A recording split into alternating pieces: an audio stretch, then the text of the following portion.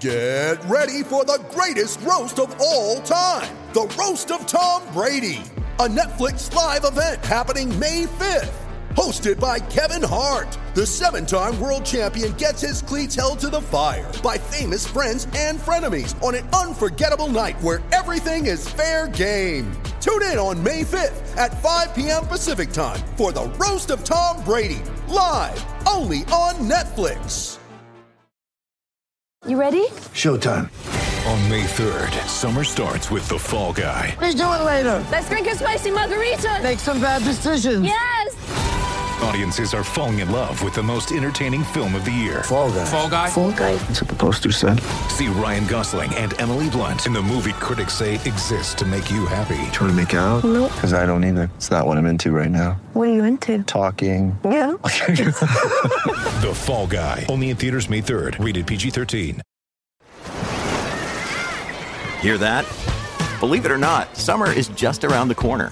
Luckily, Armor All, America's most trusted auto appearance brand, has what your car needs to get that perfect summer shine. Plus, now through May 31st, we'll give you $5 for every $20 you spend on Armor All products. That means car wash pods, protectant, tire shine, you name it. Find out how to get your $5 rebate at armorall.com. Armor All, less work, more clean. Terms apply. Wearing a Men's Warehouse outfit makes you confident, like you could do anything, so you dance like no one is watching, even though everyone is watching. Because of the Men's Warehouse outfit, you interview like the job is already yours because it is. Because of the Men's Warehouse outfit, you golf as if the rules don't apply to you because you're too well dressed for rules. Because of the Men's Warehouse outfit. At Men's Warehouse, get measured, get fitted, get hot, get confident in everything from tailored suits to underwear and all the stuff in between. Love the way you look at Men's Warehouse. Hello and welcome to the Bike Radar podcast, brought to you from the team behind Cycling Plus, MBUK and BikeRadar.com.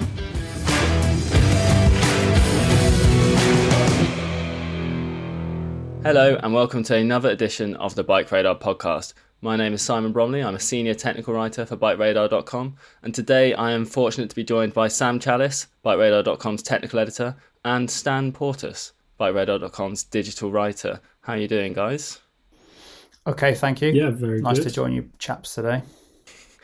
Cool. Well, Les, lovely to be here as usual. And today is a road discussion day. So we're going to talk about the new Orbea Orca Aero, which we recently published both a review on BikeRadar.com and on our YouTube channel. And it's a kind of interesting bike with a few kind of quirks and a few interesting features. So we thought it warranted a bit of a more kind of informal, wider discussion.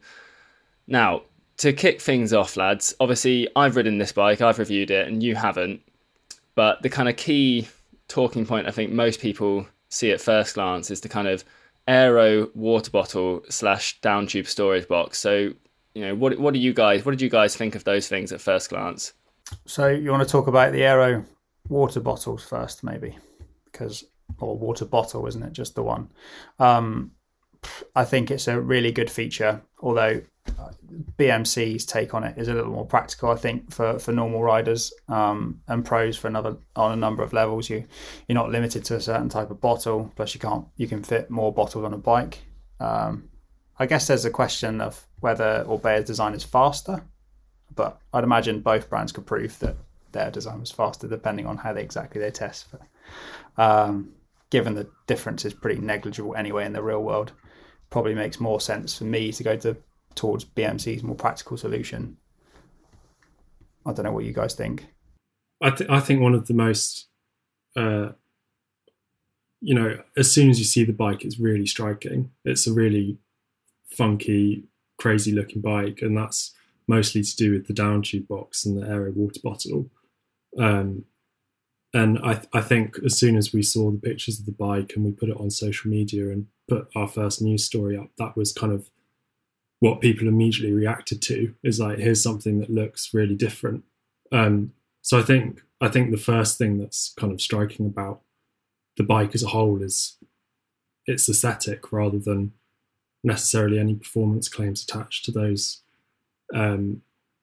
features. And I think there's potentially a bit of a trade-off in people's minds between, do you want something that looks that funky and it's going to look that wild and draw that people's attention, or do you really want to?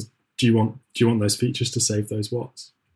Yeah, and I think so. For those who don't know, the Orbea Orca Aero is a kind of brand new aero road bike, and it kind of looks very much like the brand's Ordu time trial / triathlon bike. And so the aero bottle and the down tube storage box are very kind of like triathlon style, and I think for a lot of traditional roadies, that, as you say, Stan, that aesthetic is not, it's not cool, right? But like for me, I thought the down tube storage box was really good. I always carry a saddlebag because I don't want to carry spare tubes and multi-tools and things like that in my jersey pockets. And so the down tube storage box just kind of negated any need to carry a saddlebag, which was quite nice. Orbea says it also makes the bike a little bit more aero, as presumably because it acts as a kind of fairing between the front wheel and the rear and the kind of rear part of the bike. So I can believe that. So for me, there wasn't any downsides to the storage box. I didn't really mind the way it looked. Now,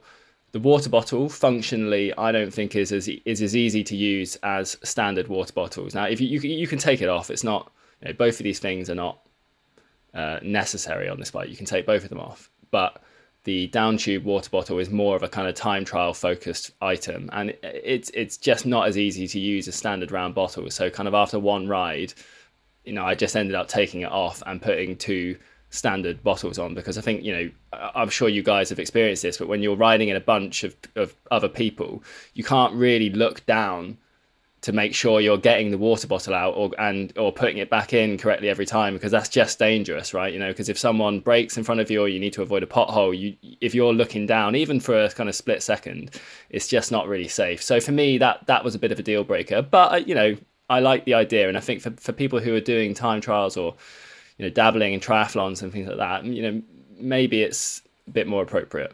Absolutely. I think there's an interesting point around the storage box and the UCI legality of the feature, and how applicable it is to everyday riders.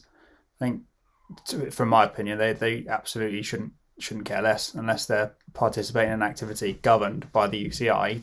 Realistically, how many riders are doing that though? Things like the storage box, and they can be a practical advantage as well as a potential performance advantage by flouting these rules that aren't really applicable. I'd see that as totally worth it for the everyday rider. I'd echo your thoughts, Simon, on what a good concept the storage box is. Yeah, I think it's funny, isn't it? Because often when you speak to time trialists, one of the things they love to point out about their bikes is the fact that because they don't have to exist within UCI regulations, they're faster and they're better. So, and really, if that's the case, then why should your average cyclist who's not competing and isn't a World Tour pro have to be constrained in that way? Yeah, totally. And I think we see a lot of people love to say that their bike is maybe lighter than the UCI weight limit. And no one looks at the UCI rulebook when they're setting up their bike for kind of fit reasons, right? Even though there are plenty of rules around, how much reach you can have, how much saddle setback you must have, for example, and no one really takes those into account. But yeah, like you say, I know obviously for bike designers, they have to design a bike that's kind of within UCI rules if they want it to be raced in the World Tour. And so that's fair enough. And there's a reason, therefore, that we don't see it. But obviously, as you say, like the majority of bikes that they're selling are going to be ridden by people who will never take part in a UCI sanctioned event. So I think it's a nice thing for Orbea to be kind of, providing those extra things and just, sort of saying, oh, forget about the rules. They just don't apply. It is a nice thing. I personally, given current options, I would still prefer a locker / compartment based storage solution in a down tube, so it's all fully hidden away.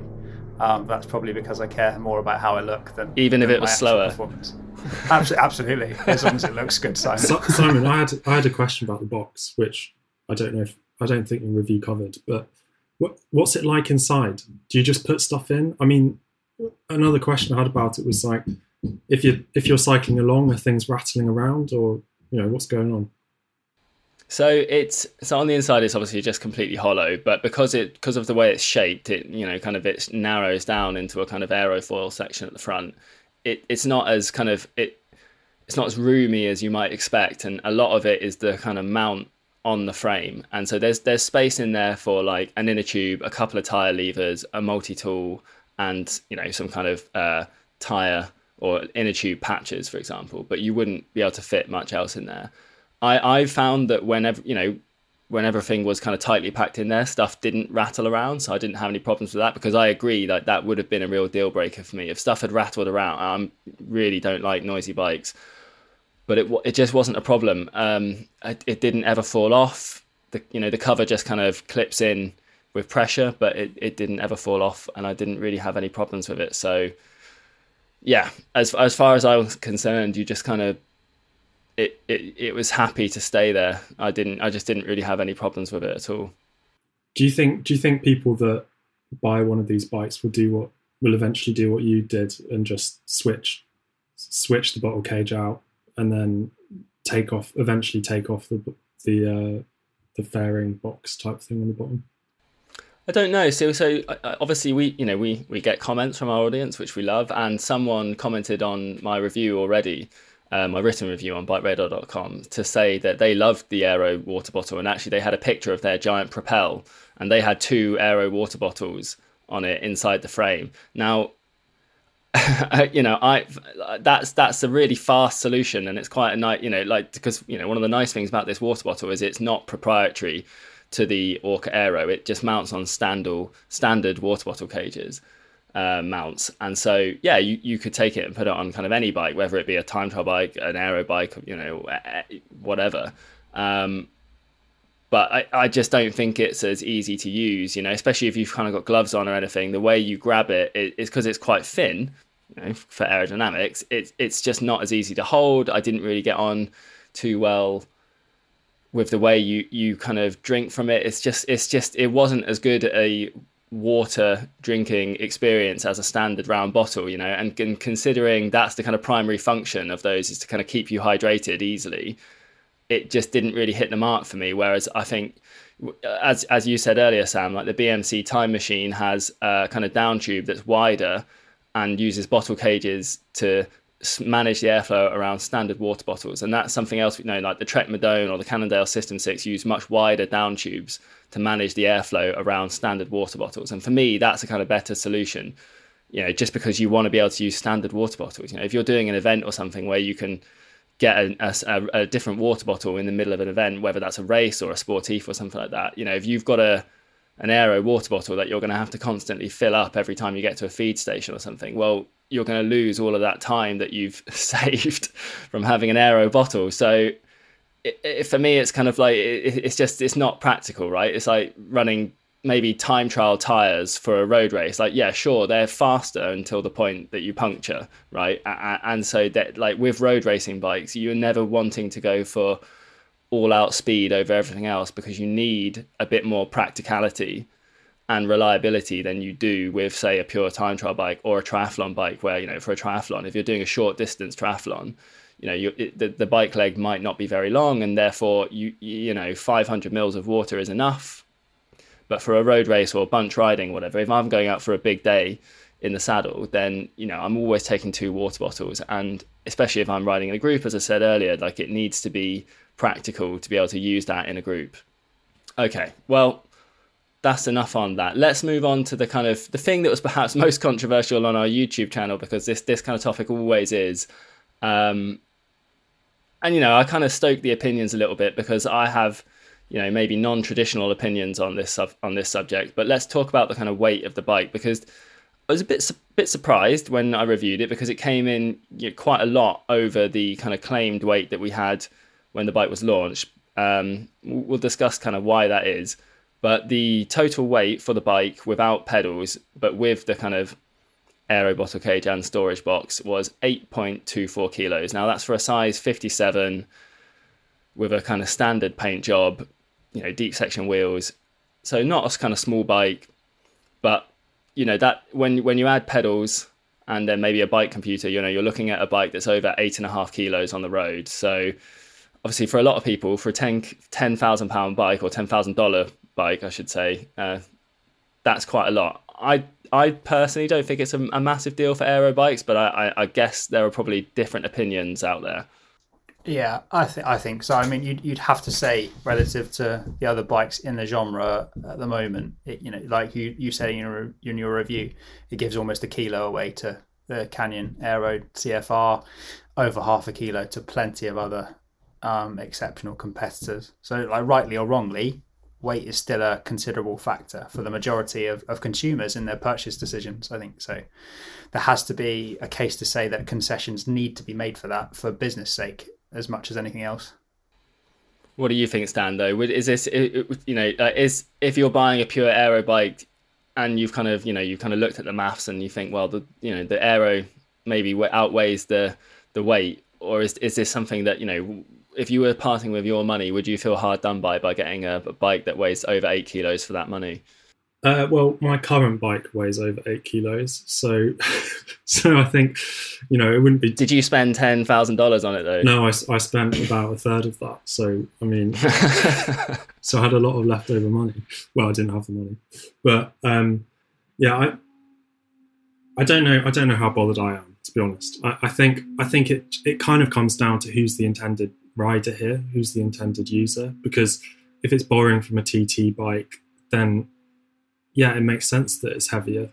It's going to be heavier, and the drill's going, so I'm gonna start it again.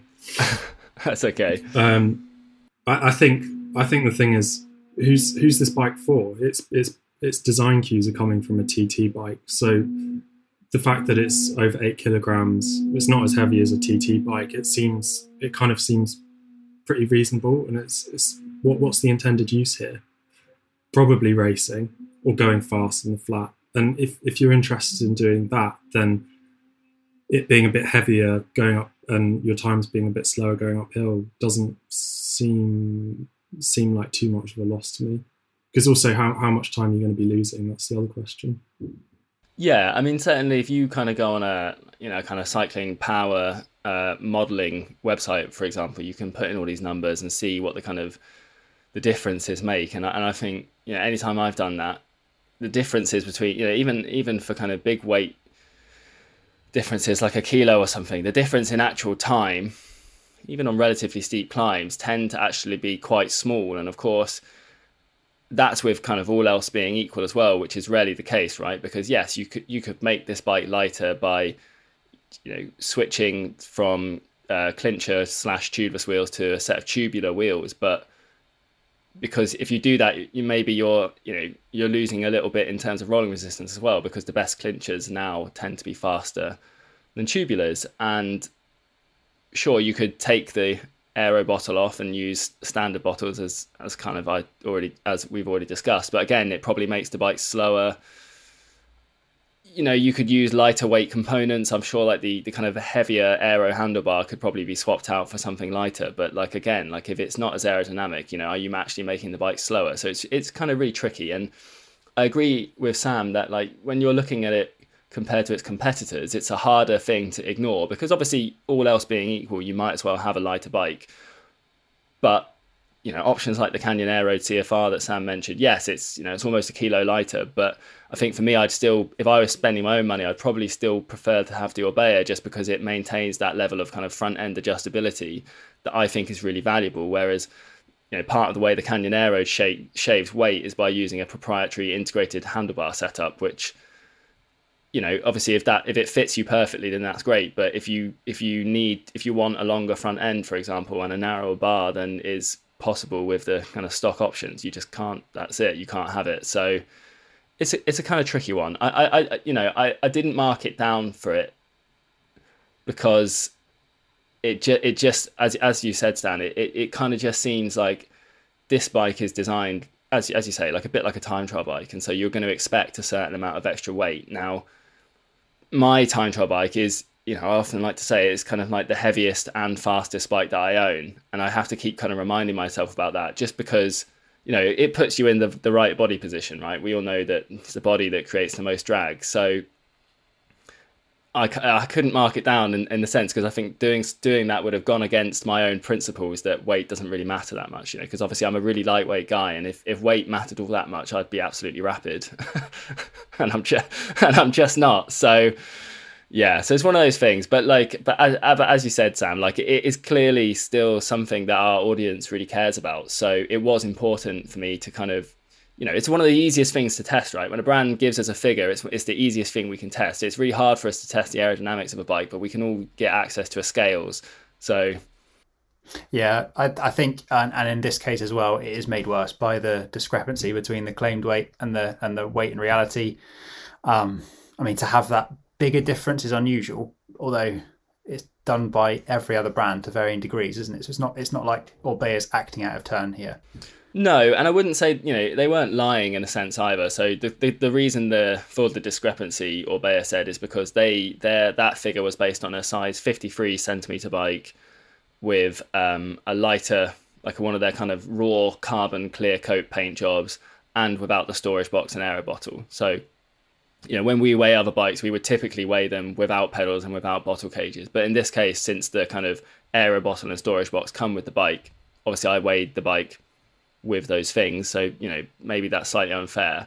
But as you say, a kind of 650 gram difference, that's one of the bigger differences I've seen. And I think perhaps Orbea might have been better served to have sort of, not given a best case scenario weight when they were releasing their press materials, just because it sets up a kind of expectation that you're then going to struggle to meet when you send out bikes to consumers or testers or whatever. So it's kind of just one of those things. We all know that most people weigh bikes without pedals, which is a bit silly considering we all need pedals to ride a bike anyway. So when we all see these kind of claimed weight figures anyway, they're always with a pinch of salt, and it's kind of just one of those things. But yeah, there you go. I mean, it's funny as well because it's only got 50 mil deep wheels as well, and the bike that you're riding is, or you test rode, was equipped with Dura Ace. It was all very, very nice. So I mean, it could end up, for a lot of people, it could end up even heavier, right? Because they might not spec Dura Ace. Well, they probably won't spec Dura Ace, and then because it's an aero bike, they might decide to spec slightly deeper rim widths as well. Yeah, and that's definitely a consideration, and I would say obviously that applies to bikes of all brands. That was one thing I kind of did say in the review, is that compared to, say, something like the Cannondale System 6, which I tested earlier this year, which has a kind of 65 millimeter deep wheel set with rims that are around 4 millimeters wider, that was still around 350 grams lighter than this bike. So yeah, like if you're comparing like to like, and the System 6 and the Orbea Orca Aero sit in a very sort of similar product category, then it's 350 grams extra that you're carrying around. Whether those 350 grams really make that much difference in the kind of product category of pure aero road bikes, I'm not really convinced it does. But at the same time, you don't want to have to carry it if you don't have to. So yeah, it definitely, it's kind of food for thought. As I've kind of said many times on BikeRadar.com, I really don't think the weight is as significant as a lot of people seem to believe it is. But at the same time, if it's mass that you don't need to carry, then of course it's always better not to. So yeah. Okay. Well, one of the things we did sort of touch on briefly earlier is that kind of adjustability, and I think that's one of the key selling points of this bike, is its customization options. Now, personally, I think this is a super important thing, especially for an aero road bike, where you kind of, as we kind of touched on, optimizing your bike fit is really, really important, because the body accounts for kind of 80% of the total system drag. So Orbea's Myo program, which essentially allows you to go in and customize the spec, and then that includes handlebar width, stem length, crank length, and then if you want to make component upgrades to, say, change the wheel set or add a power meter or whatever. It's a really cool program, and obviously you can also add a custom paint job for no extra cost, which is pretty cool. I don't know if either of you guys have ever had a chance to play around with the tool, but what do you think of those kind of tools, and how useful do you think those are for a consumer? Yeah, I've had a go with it on a number of occasions, and I just think it's a fantastic option, almost whatever the riding discipline. I covered the the Orbea's new Terra gravel bike launched recently, and Orbea made a point of saying the bike could be dressed up or down depending on rider needs, and part of that was down to a fairly versatile, sensible bike design. But actually what sets that Terra apart from other gravel bike design is its access to that MyO program. It lets riders tailor the spec choice to their gravel riding needs, and that's pertinent because gravel's so wide ranging, and so off the peg bikes aren't necessarily very likely to suit individual riders perfectly. And I think it makes just as much sense here, if not more sense, when, as you've said, Simon, how aero you are as a rider. Bike system comes down so much to how well you fit on the bike. It's totally invaluable, I think, having the option to move the goalposts around before you buy. Yeah, I agree as well. And I think one of the things that kind of surprises me about the fact that you can buy an off-the-shelf £10,000 bike is the fact that it's coming with a certain set of handlebars and a certain width of handlebar and a certain saddle and a certain set of wheels. And it seems kind of ludicrous to me that if you're going to spend that much money, you're just going to go for, one, something everyone else has, and two, you're not going to be able to specify handlebar width and or saddle choice or wheel choice. So I think, being able to do that is a huge win, I think. And it's also funny as well because, like, with integrated cockpits, I mean, I think when Envy released their road bike, one of the things that they made a big noise about was the fact that there was X number of different variations of stem length and handlebar width.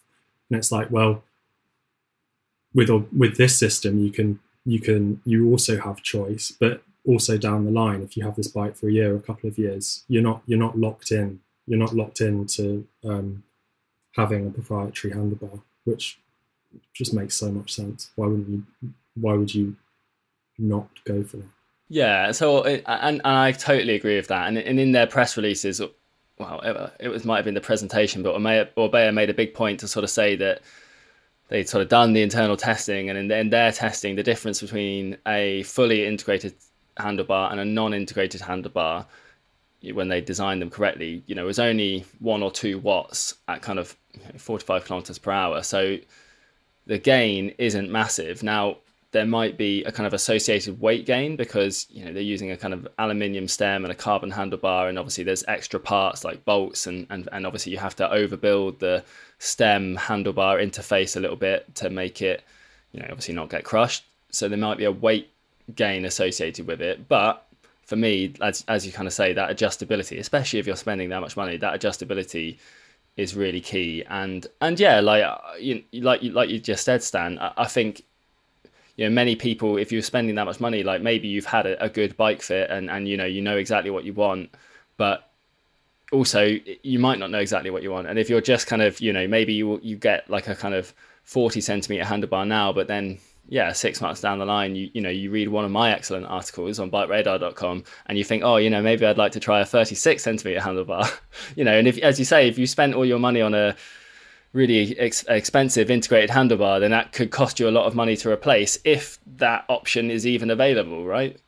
Yeah, totally. I mean, once everyone's heard and read your amazing article, Simon, and everyone's riding around on 26 centimeter handlebars, they're going to be hitting their foreheads, wondering, what they're supposed to do with their integrated cockpits. Yeah, well, and I think it's not an insignificant gain either. Just to sort of put it in some context, if you're talking to aerodynamic experts, I've heard figures quoted that the difference between, say, a 42 centimeter handlebar and a 36 centimeter handlebar at kind of race speeds of 45 kilometers per hour could be around 12 watts, which is, the difference between the new Orbea Orca and the old Orbea Orca was said to be around 15 watts. So you're getting as kind of like a bigger jump in performance as a kind of generation to generation of bike just by swapping your handlebar width potentially. So it's kind of low hanging fruit, but it doesn't mean it's a inconsiderable gain. So I think it's great that Orbea have kept that adjustability. Now, forgive me, because this is no doubt something you've covered in one of the aforementioned fantastic articles. But is narrower handlebars a one size fits all solution in that unequivocally, no matter who you are, you'll go faster with a narrower handlebar? What if you've got really wide shoulders? So the experts that I have spoken to seem to think that it is pretty much unequivocal. And, we're seeing on the track, for example, Olympic track sprinters are using sub 30 centimetre handlebars now, even if they're, built like rugby players. So I think it's just because it narrows your frontal area. Even if you've got very broad shoulders, bringing your hands in still narrows your frontal area. So the gains, and obviously, the faster you're going, the kind of bigger the kind of pure wattage gains are. But it's a kind of, as long as it kind of doesn't cause you any fit issues or any handling issues, and in my experience, I haven't had any, but I obviously can't vouch for everyone, then yeah, it's essentially pretty much a win. So that's personally, I don't use anything wider than 36 centimeters anymore. But for me, that's normal now. Like Stan said, I've spent a little bit of time using 26 centimeter handlebars this year, and I've gone back up to 36 just for a little bit more accessory space on the top of the handlebar. But otherwise, I got on with them perfectly fine. So yeah, obviously I can't definitively say for everyone, and you'd have to do some wind tunnel or velodrome testing to know for sure. But the experts that I've spoken to seem to be pretty convinced that it's a pretty much a set gain for most people. Wow. Okay. I guess there's a conversation for another time, but I'll be interested to hear more about the effects of comfort in terms of vibration dissipation, because obviously there's less length of carbon or aluminium to dissipate any forces there. And leverage. How is it sort of out of the saddle steep climb? So that's the yeah. So for 36 centimeter handlebars, I don't find there's any difference in terms of leverage personally. But with the 26 centimeter handlebars, that is the one area where the leverage is noticeably less comfortable, because you're just climbing with your hands so close together. It just feels a bit more awkward. It's not like a huge issue, and I think one of the things that I said in my kind of deep dive into it was that if you really wanted that efficiency gain, you could also make sure you geared down, and then you can spin up the climbs, and because that's typically more efficient than climbing out of the saddle anyway. But if you're the type of rider who likes to climb out of the saddle, then that might be a consideration. Like for leverage in terms of sprinting and things like that, like as I said, like Olympic and world champion sprinters are using them on the track. So I think the kind of role that leverage plays with road and track bikes is maybe a bit like weight, a little bit overplayed, in the sense that we tend to steer by leaning and steer from the back. You don't, yes, the turning circle, the size of the turning circle is kind of changed, but typically you'd run a narrower handlebar with a slightly longer stem, so that makes up some of the difference. But also you rarely really just turn the handlebars left to right to make turns. It's not on a mountain bike, you do it much more, because you're making like very sharp turns, maybe at slower speeds, but it's not quite the same. And so generally I found that it just wasn't a problem. Like you kind of, it feels ridiculous and it looks ridiculous for the first 5 minutes, but then you kind of get used to it, and you ride along as normal. And if I ever have to ride a bike with 44 centimeter handlebars now, it feels insane, but it's just what you're used to. Sure. Okay. I think the listeners will have to forgive us here. We've gone off on a bit of a tangent, but hopefully it's all interesting. Well, if you are interested in that, I'll obviously be sending Sam the link. He can read my, many words article on kind of, how narrow is too narrow for handlebars. I did a kind of in-depth feature on it where I spoke to a few experts, and we also did a YouTube video on it as well. So if you're kind of interested in that sort of experiment, well worth a look on bikeradar.com or on our YouTube channel. So to kind of wrap up on the Orbea Orca Aero again, like, what do you guys think? I thought it was a pretty great bike. I gave it 4.5 out of 5 stars. What do you guys think of it? Where did I go wrong with my review, or what would you have changed about the bike, do you think? I mean, obviously I haven't ridden the bike, but firstly it looks amazing, and then from the sound of your review and your YouTube video, it sounds like it's an amazing bike to ride, and it sounds like it's horribly quick as well. And as someone who likes going horribly quick, it sounds like a very attractive bike. I think one of my thoughts, or something I've come away from reading a review thinking, is like, it seems like this bike, maybe it's just an inevitability with full fat aero bikes like this, but there seems to be a few kind of trade-offs going on with it. I mean, I'm kind of surprised by the 50mm wheels. I probably want something deeper if I'm going to the lengths of having a full aero frame. And also the thing with the aero water bottle and the lunchbox and the down tube, it's kind of, I am coming away from it wondering who this bike's really for, you know. Is it for racing? Well, it's not UCI legal. Probably can't turn up to, I mean, can you turn up to a time trial with that box? No. You can you can turn up to a CTT time trial with that box, and obviously the bike would be UCI legal if you took the box off. I think, you know, like the kind of System 6, it's targeted at road racers who do kind of flat and rolling courses, maybe sprinters, that sort of thing. Like, I think maybe it's an interesting industry point, but I think, kind of like you've alluded to there, Stan, like UCI legal race bikes have kind of moved away from this pure aero bike thing towards the more kind of aero and lightweight combined, because that's what the pros want to ride. But I think, you know, I do have a kind of respect for the brands who respect the maths and sort of say this is the faster bike, regardless of what, you know, maybe the World Tour pros believe. So it's an interesting one, because I agree with you. Like, people still really care about weight, whether they're World Tour pros or amateurs, or, you know, just kind of general consumers doing, you know, Saturday runs with their mates. People really, really care about weight, and so it's kind of, yeah, maybe it's a hard sell if this is one of the heavier bikes that I've tested recently, and so I do think, you know, as I kind of said in the video, I do think it will be a sticking point for many people. I agree with you, Simon. I like it. I appreciate its premise and Orbea's commitment to the aero design. I like that the bike and things like bikes like the Ribble Ultra, they seem dedicated to moving the aero bike genre forward. When, you know, with the rise of the Tarmac SL7, that sort of genre seemed to be on its way towards stagnation, if not obsolescence. But for me personally, it's just too uncompromising. I think something to keep it on brand with Orbea, something like their OMX, Orca OMX, makes more sense for the riding I like to do, where it's well balanced across the board.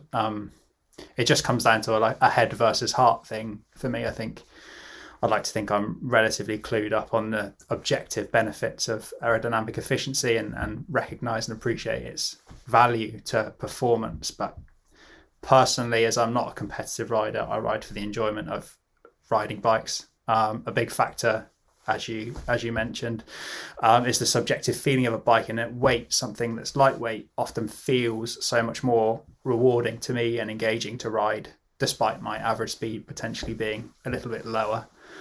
And it means that influences my opinion to the point that this bike isn't something that I would look to buy.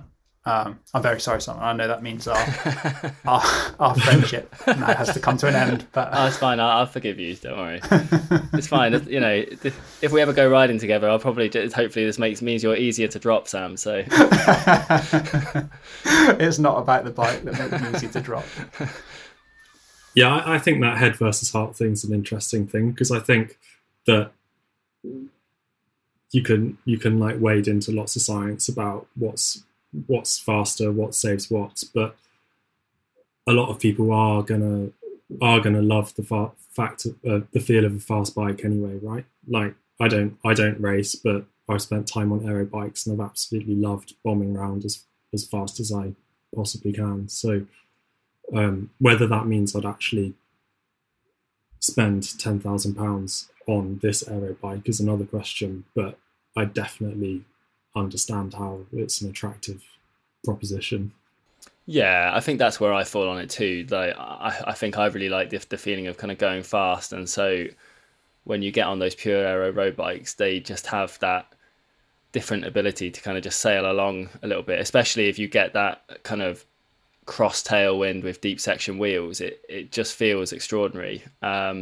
So yeah, whereas like I suppose it's a really tricky one, because I know like you said, Sam, it's all really subjective. And so when I'm going, like I said, I'm a reasonably light guy, you know, I'm like 65 kilos or so, and so when I'm going uphill, I never really feel heavy no matter the bike. So it's kind of one of those things where for me it just I don't ever feel like the bike is ever the kind of thing holding me back on the hills, rather than just, you know, how hard I can turn the pedals. Yeah, it's just total opposite for me, Simon. I'm north of 85 kilos, so it's definitely the bike that makes me feel light and good at climbing. Yeah, and I suppose that's the difficulty of obviously when we're reviewing, right? Like obviously, yeah, like with all of these reviews, you know, when we can get some objective data involved, you know, we will always try to do that. But it's a lot of this stuff is very subjective. But hopefully anyone who's kind of read my review, you know, will read it in the kind of context of the other reviews I've done, and that gives you a picture on, you know, on the kind of the overall where I'm coming from. So yeah, well, I think we'll leave it there, chaps. So thanks very much for joining me today. It's been an interesting discussion. It has indeed. Lovely to speak to you both. Yeah, it's been great. Thanks. Cool. And as always, if you haven't already, don't forget to check out my review of the new Orbea Orca Aero on bikeradar.com and the video on our YouTube channel. Obviously, if you have any spicy comments, do let me know what you think. I will respond to them. I love to do that. So do let me know what you think. And as always, don't forget to like this podcast, subscribe to it if you would like to. And that's it for now. So until next time, thanks very much for listening. Thank you for listening to the Bike Radar podcast. If you want any more information on what we've been talking about or more news and views on cycling, check out bikeradar.com.